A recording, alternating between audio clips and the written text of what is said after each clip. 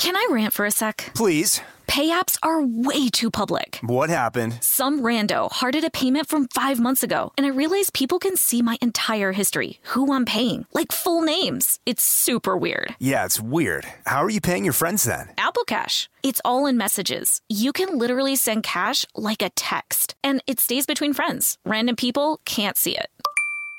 Did you just pay me $1 on Apple Cash? Shh. Services are provided by Green Dot Bank. Member FDIC. Terms apply. This episode is brought to you by PNC Bank, who believes some things in life should be boring, like banking. Because boring is safe and responsible, level-headed and wise. All things you want your bank to be. You don't want your bank to be cool or sexy. Sexy is for 80s hair bands, not banks. That's why PNC Bank strives to be boring with your money so you can be happily fulfilled with your life. PNC Bank, brilliantly boring since 1865. Brilliantly Boring Since 1865 is a service mark of the PNC Financial Services Group, Incorporated. PNC Bank, a National Association, member FDIC. Tennessee just sounds perfect. Whether that's live music, the crack of a campfire, or kids laughing on an adventure. To start planning your trip, visit tnvacation.com. Tennessee sounds perfect.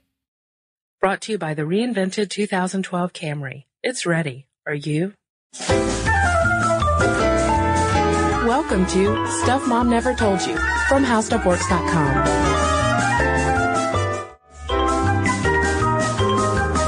Hey, and welcome to the podcast. This is Molly. And I'm Kristen. Kristen, it has been a long, hard winter. I know. All over these United States. Oof. But now we're almost to March. It may be March by the time folks out there hear this.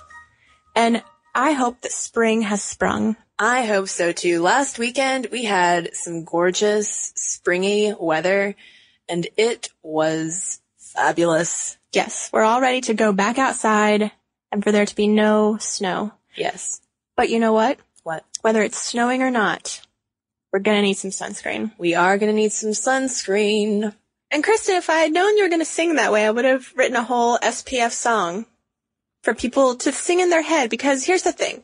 You're going to the grocery store or the superstore or the gas station to buy some sunscreen. It's overwhelming.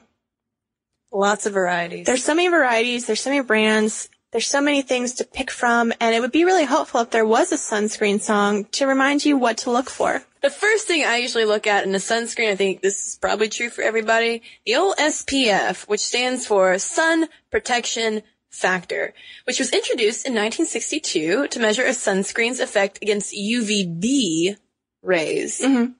Now, UVB is what causes sunburn. Yes. And UVA is more damaging long-term to the skin. Yeah, so basically to determine a sunscreen's SPF, the testers round up 20 sun-sensitive people, like myself, I burn like a crisp, and measure the amount of UV rays it takes for them to burn without sunscreen, and then they redo the test with sunscreen. This sounds like a terrible test to volunteer for. I would not want to be in this test. The with sunscreen number is then divided by the without sunscreen number, and the result is rounded down to the nearest 5, and then you have the SPF. But one thing about SPF numbers we need to warn you guys against, just because you're getting a 70 doesn't mean you have some kind of astronomical SPF protection as compared to, say, a 30. Isn't that right, Molly? That's right. In fact, the FDA wanted to say that all sunscreens should just be capped at 30 because the benefits you would get from something like 70 were not exponentially better. I mean, it's not like, 35 times 2 is 70, so it's not like 70 is twice as good as SPF 35. Yeah, for instance, an SPF of 15 is going to absorb 93.3% of the UVB rays. An SPF of 30, 96.7. SPF of 50, it's only 98%. I mean, that's like a 2.7% increase, if my math is correct. And I cannot verify that it is at this point. But let's go back to this formula, because I think that people shouldn't just say, okay, it takes me 15 minutes to burn, so, this is what I'm going to put on. Yeah. That formula, minutes to burn without sunscreen times SPF number, is the maximum sun exposure time you can get. And that's without getting in and out of water. Don't even go there yet, Kristen. I'm sorry, I'm getting ahead of myself. This is just sitting in the sun with nothing affecting you at all. You're in a bubble, a sun bubble. Sounds which glorious. is strange. But what you need to know is that when they do those awful tests on those sun-sensitive people, they use a lot more sunscreen than any of us probably do in our real life. Yeah. In the bubble. Yeah. So that's why you can't just say, okay, X number of minutes times this SPF I'm putting on gives me 2 hours of uninterrupted sunscreen reapplying time. Mm-hmm. Because you're probably using less sunscreen. Yeah. And you should be reapplying very often. Yes, you should reapply very often. And in addition, you should also protect yourself from those UVA rays that can cause the long-term skin damage in addition to the UVB rays. And for that, you're going to look for something called broad-spectrum sunscreens. And that broad-spectrum basically just means it protects from UVA and B rays. Tell me more, Kristen.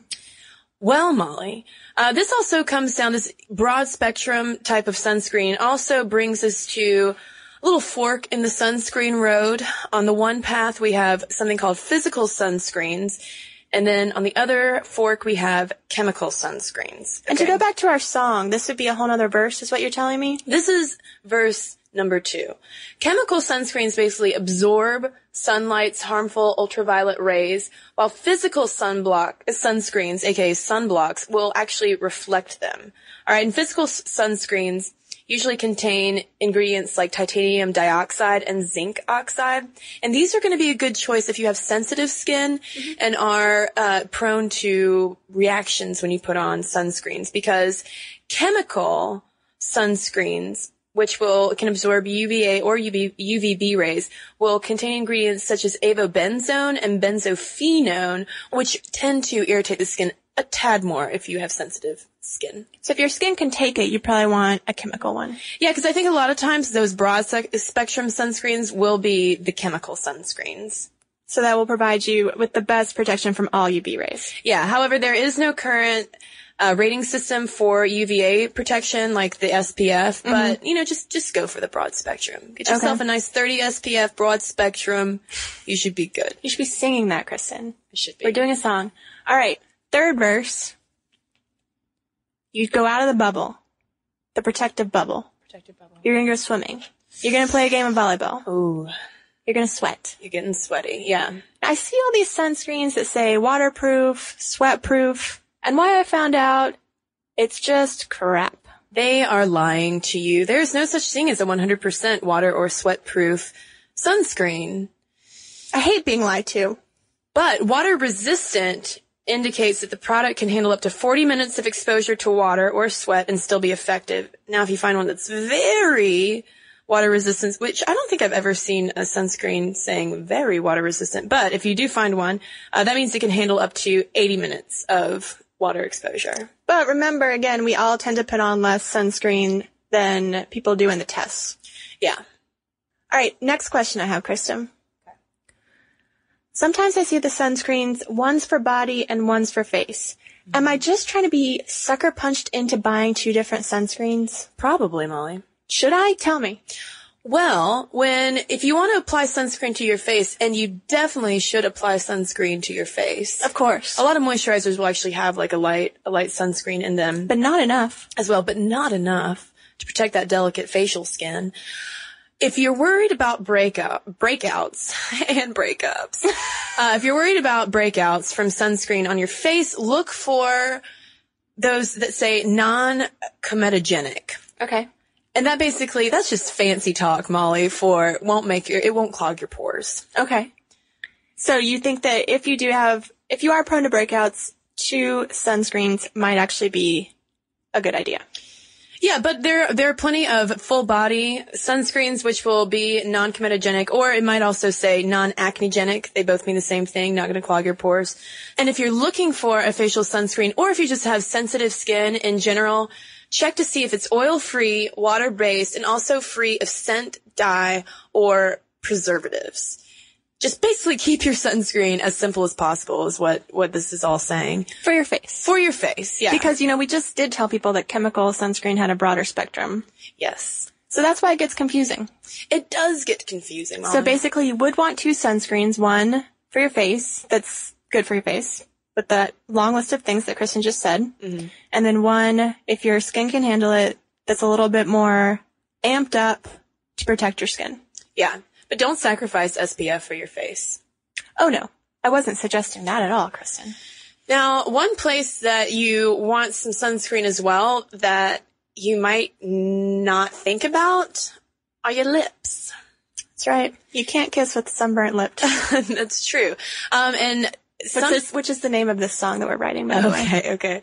It's a country song. And some dermatologists actually say that if you just wear lip gloss, it actually magnifies the effect of the sun. So unless you want prematurely aged lips thanks to sun damage or a condition called actinic cheilitis or lip inflammation, go ahead and protect those lips from the sun. Some SPF balm. A little bit of SPF balm. That's right. So, Kristen, about a year ago, I wrote an article of the 5 most commonly missed spots on the human body where we don't put sunscreen. I think I saw that on howstuffworks.com, Molly. Now, lips probably should have been on the list. They probably came in at number 6, so they didn't make my list. All right. But I'm going to tell you what they are because, you know, even though I think we've just confused ourselves more, we've probably bought the sunscreen by this point. Yeah, we've got some 30 SPF. Yes. And we've got one for our face and one for our body. Now it's time to put it on. Okay. You can't overlook your scalp, which probably means that we need to go back to the store to get specially made athlete formulas of sunscreen because they make these sprays so you don't have to like put lotion in your head. Uh-huh. Or you could wear a hat. And speaking from someone who has burned her scalp on more than one occasion, it is unpleasant if only because when that sunburn starts to heal and your skin starts to flake off, it looks like you got a nasty case of dandruff. Right. So put some sunscreen there. Ears. Ooh, tops of ears. Tops of ears. Do not overlook ears. Hands. Hands. You think that you're probably good because you got it in the palm of your hands to distribute it all over your body. Make sure you put it on the tops of your hands. And if you're gardening and you've got gloves on and then you take your gloves off, burns. Fun mom fact, my mom puts on sunscreen every time she drives on a sunny day. That's great on her advice. hands. Yeah. That's perfect. Yeah. Thanks, Mom. She would not have made this list. Number 2, feet. Tops of feet. Ooh, I've done that too. It hurts. A kayak trip. Bad news. You ready for number 1? Yes. I think I put this as number 1 because it has happened to me so many times. Behind the knees. Ooh, yeah. Because you might be sitting down when you apply and you don't get in that little crevice, and then you flip over while you're sunning. Burns. And it hurts to sit down. All right, so basically we just need like any possible spot of dermis on our skin. Must be covered. Must be covered. SPF 30. Yes. Now, pop quiz, Kristen. Okay. You're outside and you're putting on your sunscreen. What's wrong with this picture? I'm already exposed to the sun, Molly. I think you're referring to one of the most important tips, which is applying your sunscreen 15 to 20 minutes before you're even out in the sun. Because it won't work unless it's absorbed into your skin. Yeah. Now, you went swimming. We know there's no such thing as a completely waterproof sunscreen. How often do you reapply?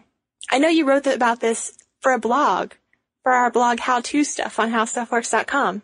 Well, Molly, of course I know the answer to that question. 2 hours. Every 2 hours you need to reapply, unless you've been in water. Then just go ahead and do it. In which case, yeah, once you towel off, reapply. Okay. Last pop quiz question for you. Okay. This is fun. It's like a quiz bowl. How often do you throw away your sunscreen? Well, according to Consumer Reports, if the sunscreen has an expiration date, pay attention to it because if it expires, it might have lost its sunblock potential. But if not, the knee-jerk throwaway time is, Molly, I can't remember. I gotta be honest with you. Every 2 years. Every 2 years. 2 hours, 2 years. Okay, that's easy to remember. Yeah. And every time you get the bottle, make sure if it doesn't have the expiration date that Kristen was talking about, take a marker right when you bought it on there. Great idea. Great idea.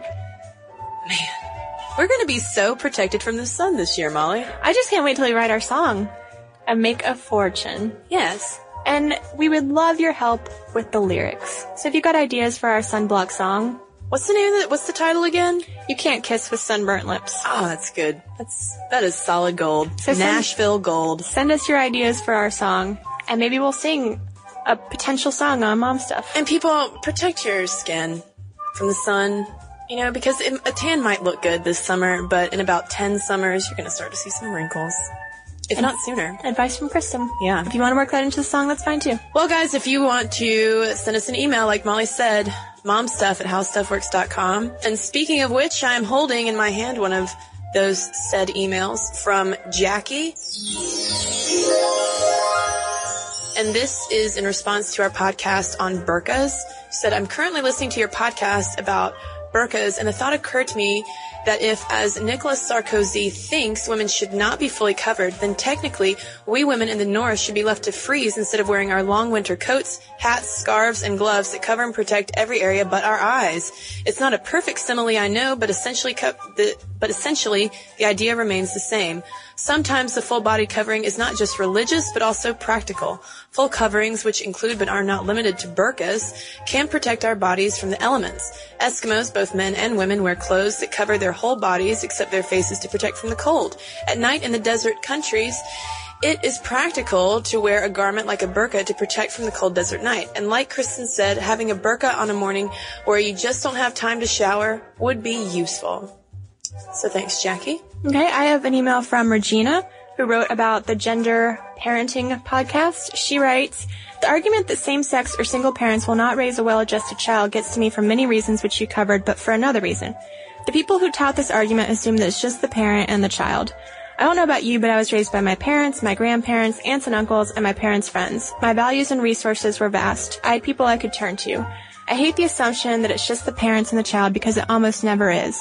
I am now of an age where my friends are having children, and I, a single woman, am just as much a part of my friends' children's lives as my parents' friends were of mine. I would not hesitate should any of these children come to me for help or with questions. Also, I know gay and lesbian parents who make a point to include other gender roles into their children's lives. These kids are doing just fine. Besides, what we all forget is that kids don't see these differences, they just know who cares for them, and that's what they rely on. Another argument that gets me is the one that children will emulate their gay parents. By this argument, I shouldn't know how to have a good relationship because I will emulate the fighting and unhealthy relationships my parents showed me. I've had very healthy relationships, and I'm sure most of the kids being raised by gay parents will grow up to be straight. So there we go. All right, folks. Thanks for writing in to all of you, and we love to hear from you guys. So again, send us your thoughts, momstuff@howstuffworks.com. Check out our blog while you're at it. It's how-to stuff, and you can find our blog and a ton of articles on sunskin care. True. At howstuffworks.com. For more on this and thousands of other topics, visit howstuffworks.com. Want more How Stuff Works? Check out our blogs on the howstuffworks.com homepage.